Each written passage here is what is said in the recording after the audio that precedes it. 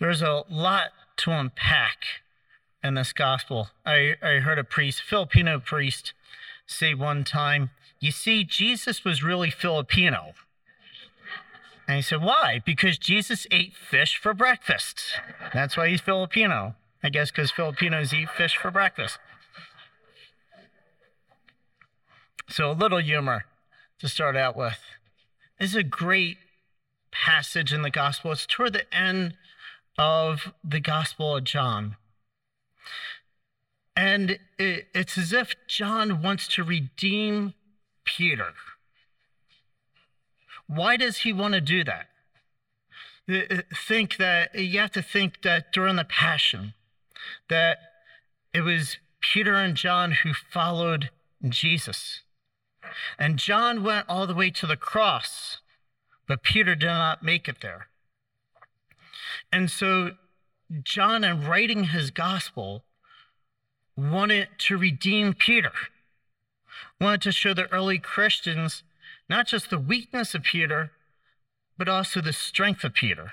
Peter as the first pope. So if you relate, say, Passion Sunday and Good Friday to now Easter, you can see the mercy of Jesus. This is where you can really see the mercy of Jesus. So what happens? So let me take you back to the Last Supper. The Last Supper, Jesus, he offers his body, his blood. That's when he also consecrates the apostles as priests. He talks about his betrayal and in the midst of the conversation, Peter, who's bold, Peter says, Lord, I will follow you wherever you go, even to the point of death. And this is when Jesus was talking about his betrayal, that someone was going to betray.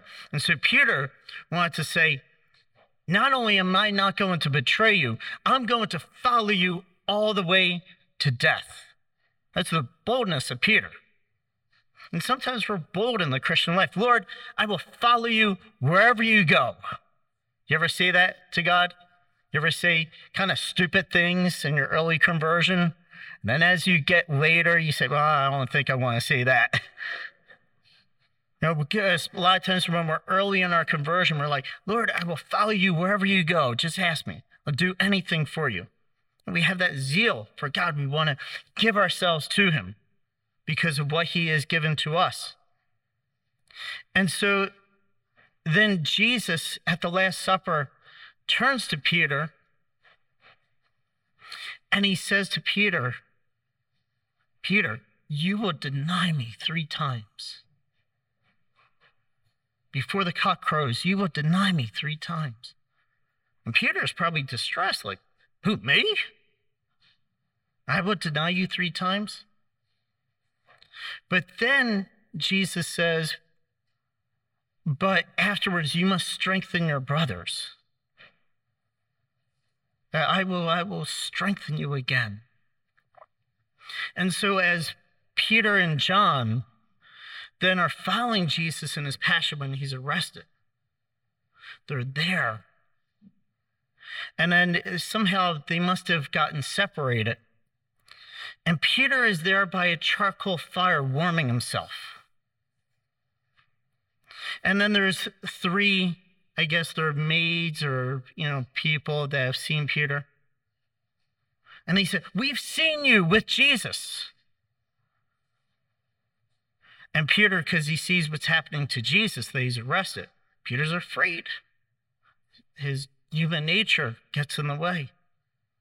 And he says, no, I do not know the man. And then, Peter goes maybe to another place. He's warming himself by a charcoal fire. He said, we've seen you with Jesus. No, I do not know the man. Then a 3rd time, we've seen you with Jesus. And this time, no, and Peter even curses. I'm not going to say what curse word he used because I don't know. It's been edited in the Gospels. But he was a fisherman, so, have some mercy on him. He had some bad language. And he denies and he curses. And no, I do not know Jesus.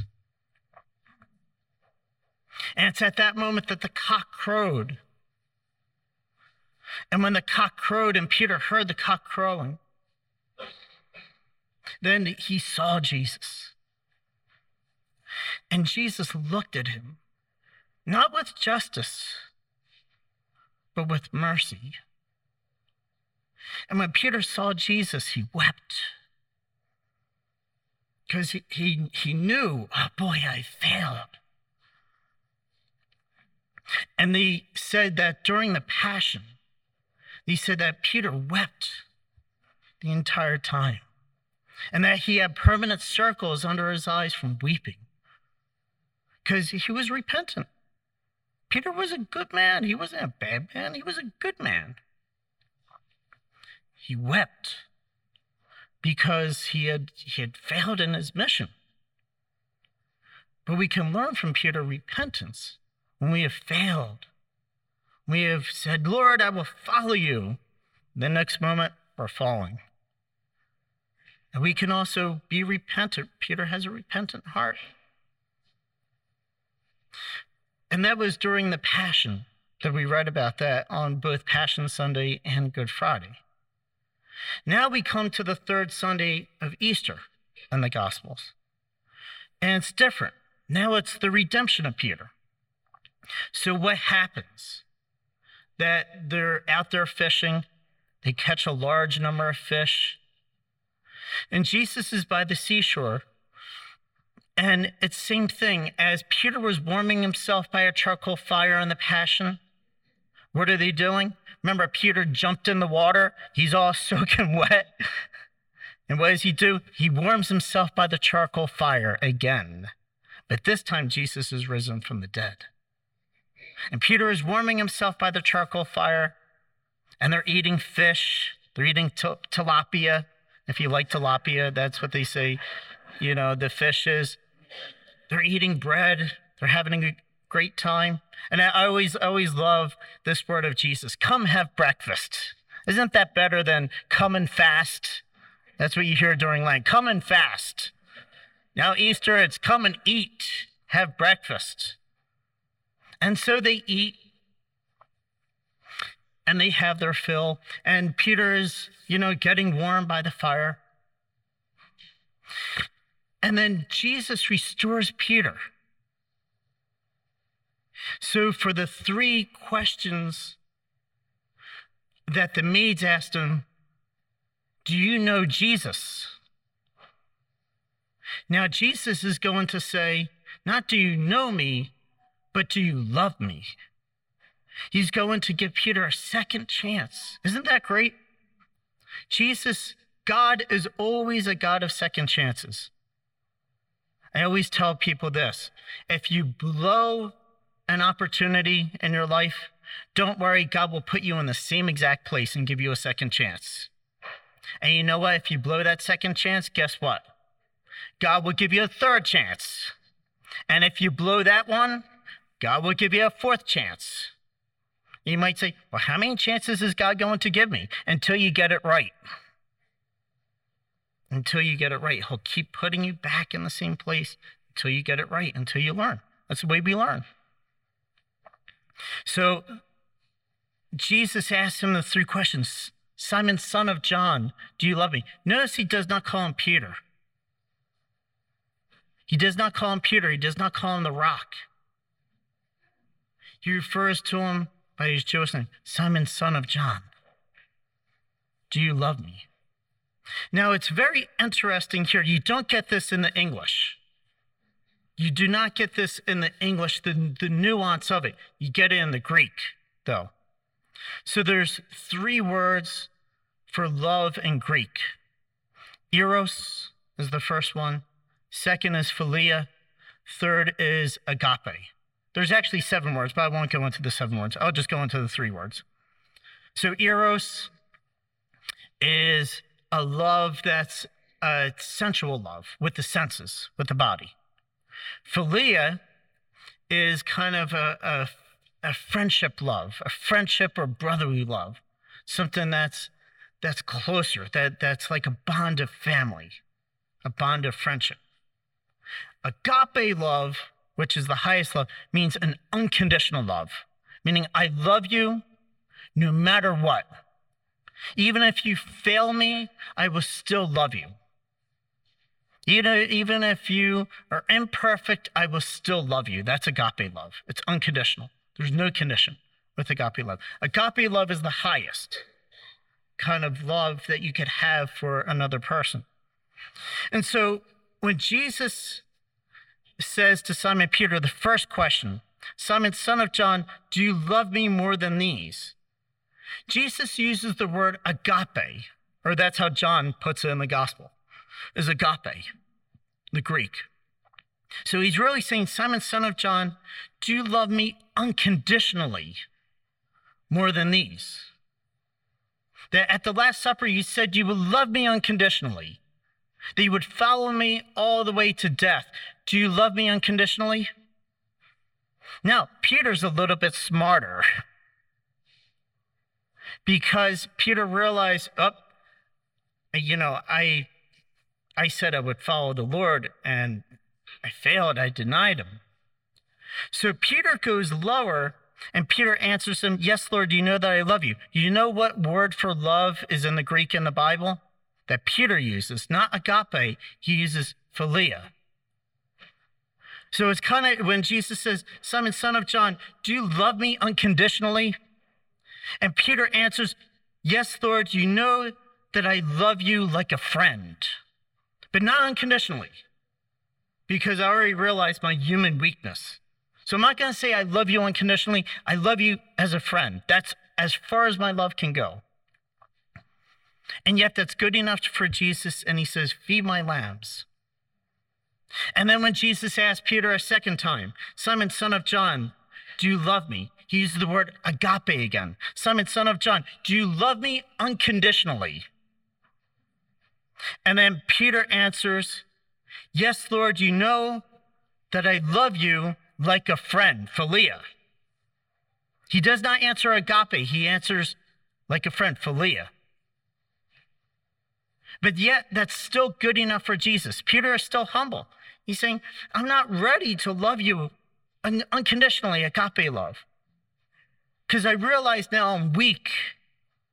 I realize that I can only love you with philia love like a friend. Still, it's good enough for Jesus. He says, tend my sheep.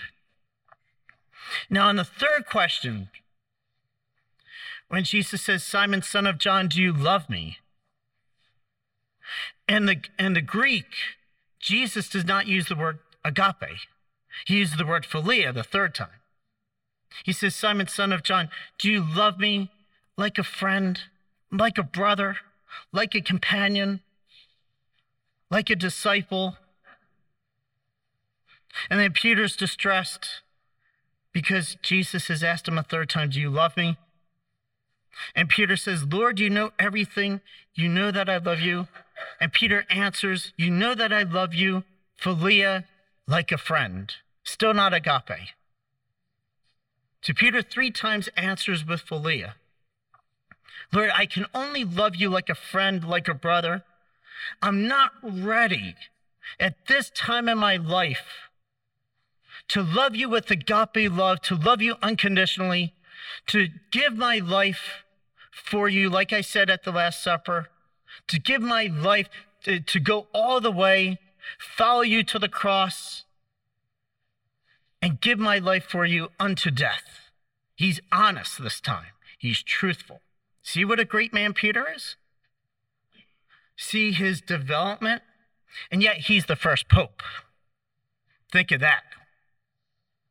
God chooses weak men to be our leaders, to be our popes, to be our bishops, to be our priests. He picks the weak ones and lets them fail in order that they may realize their failure so that they can tend the sheep who are also struggling. That's why I never judge a priest. Always pray for them.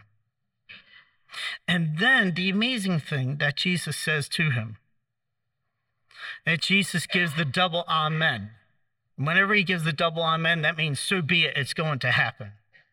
And he says, amen, amen, I say to you, when you were younger, you used to dress yourself and go where you wanted.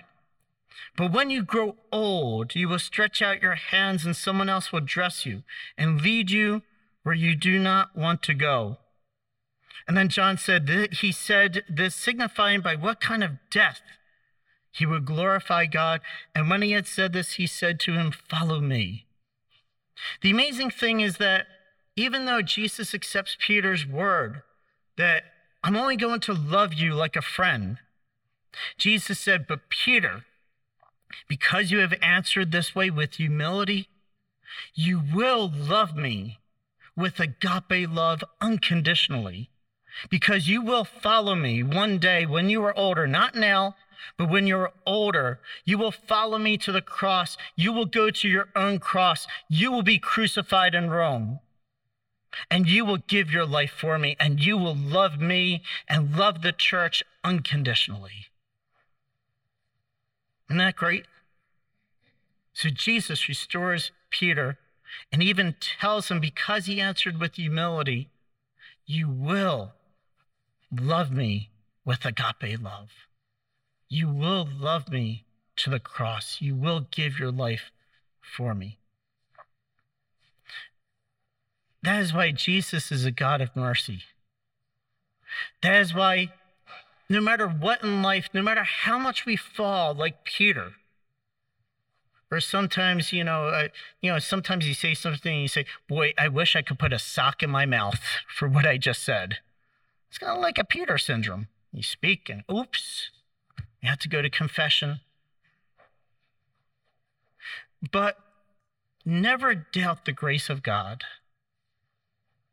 Never doubt what God can do in your life. You see yourself now, but God sees what you can be in the future.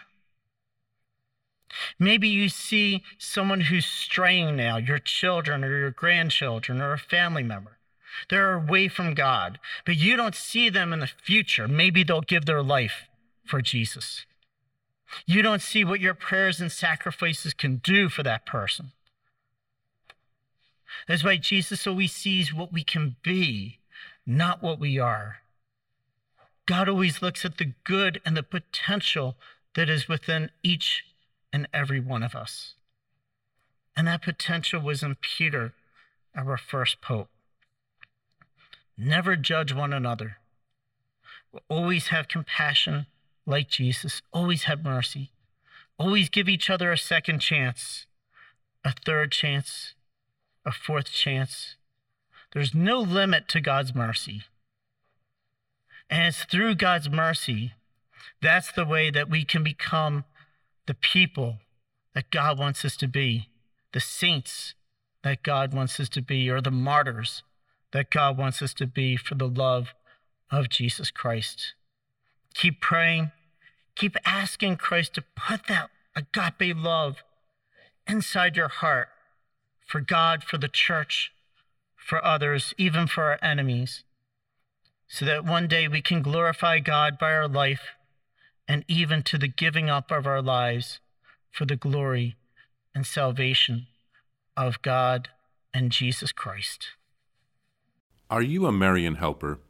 Join our Spiritual Benefit Society and start sharing in the graces of all the daily masses, prayers, and good works of Marian priests and brothers all over the world.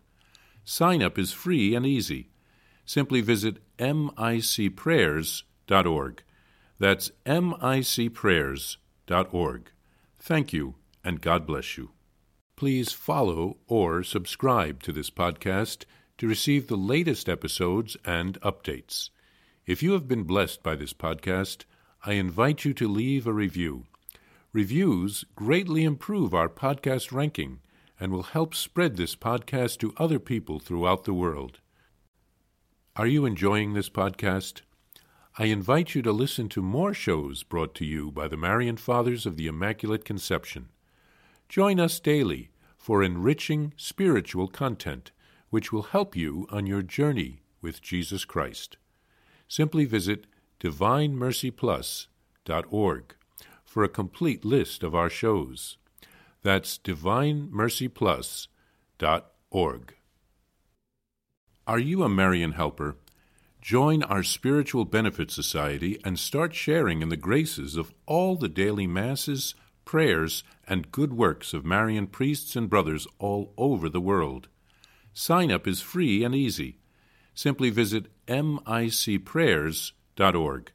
That's micprayers.org. Thank you, and God bless you.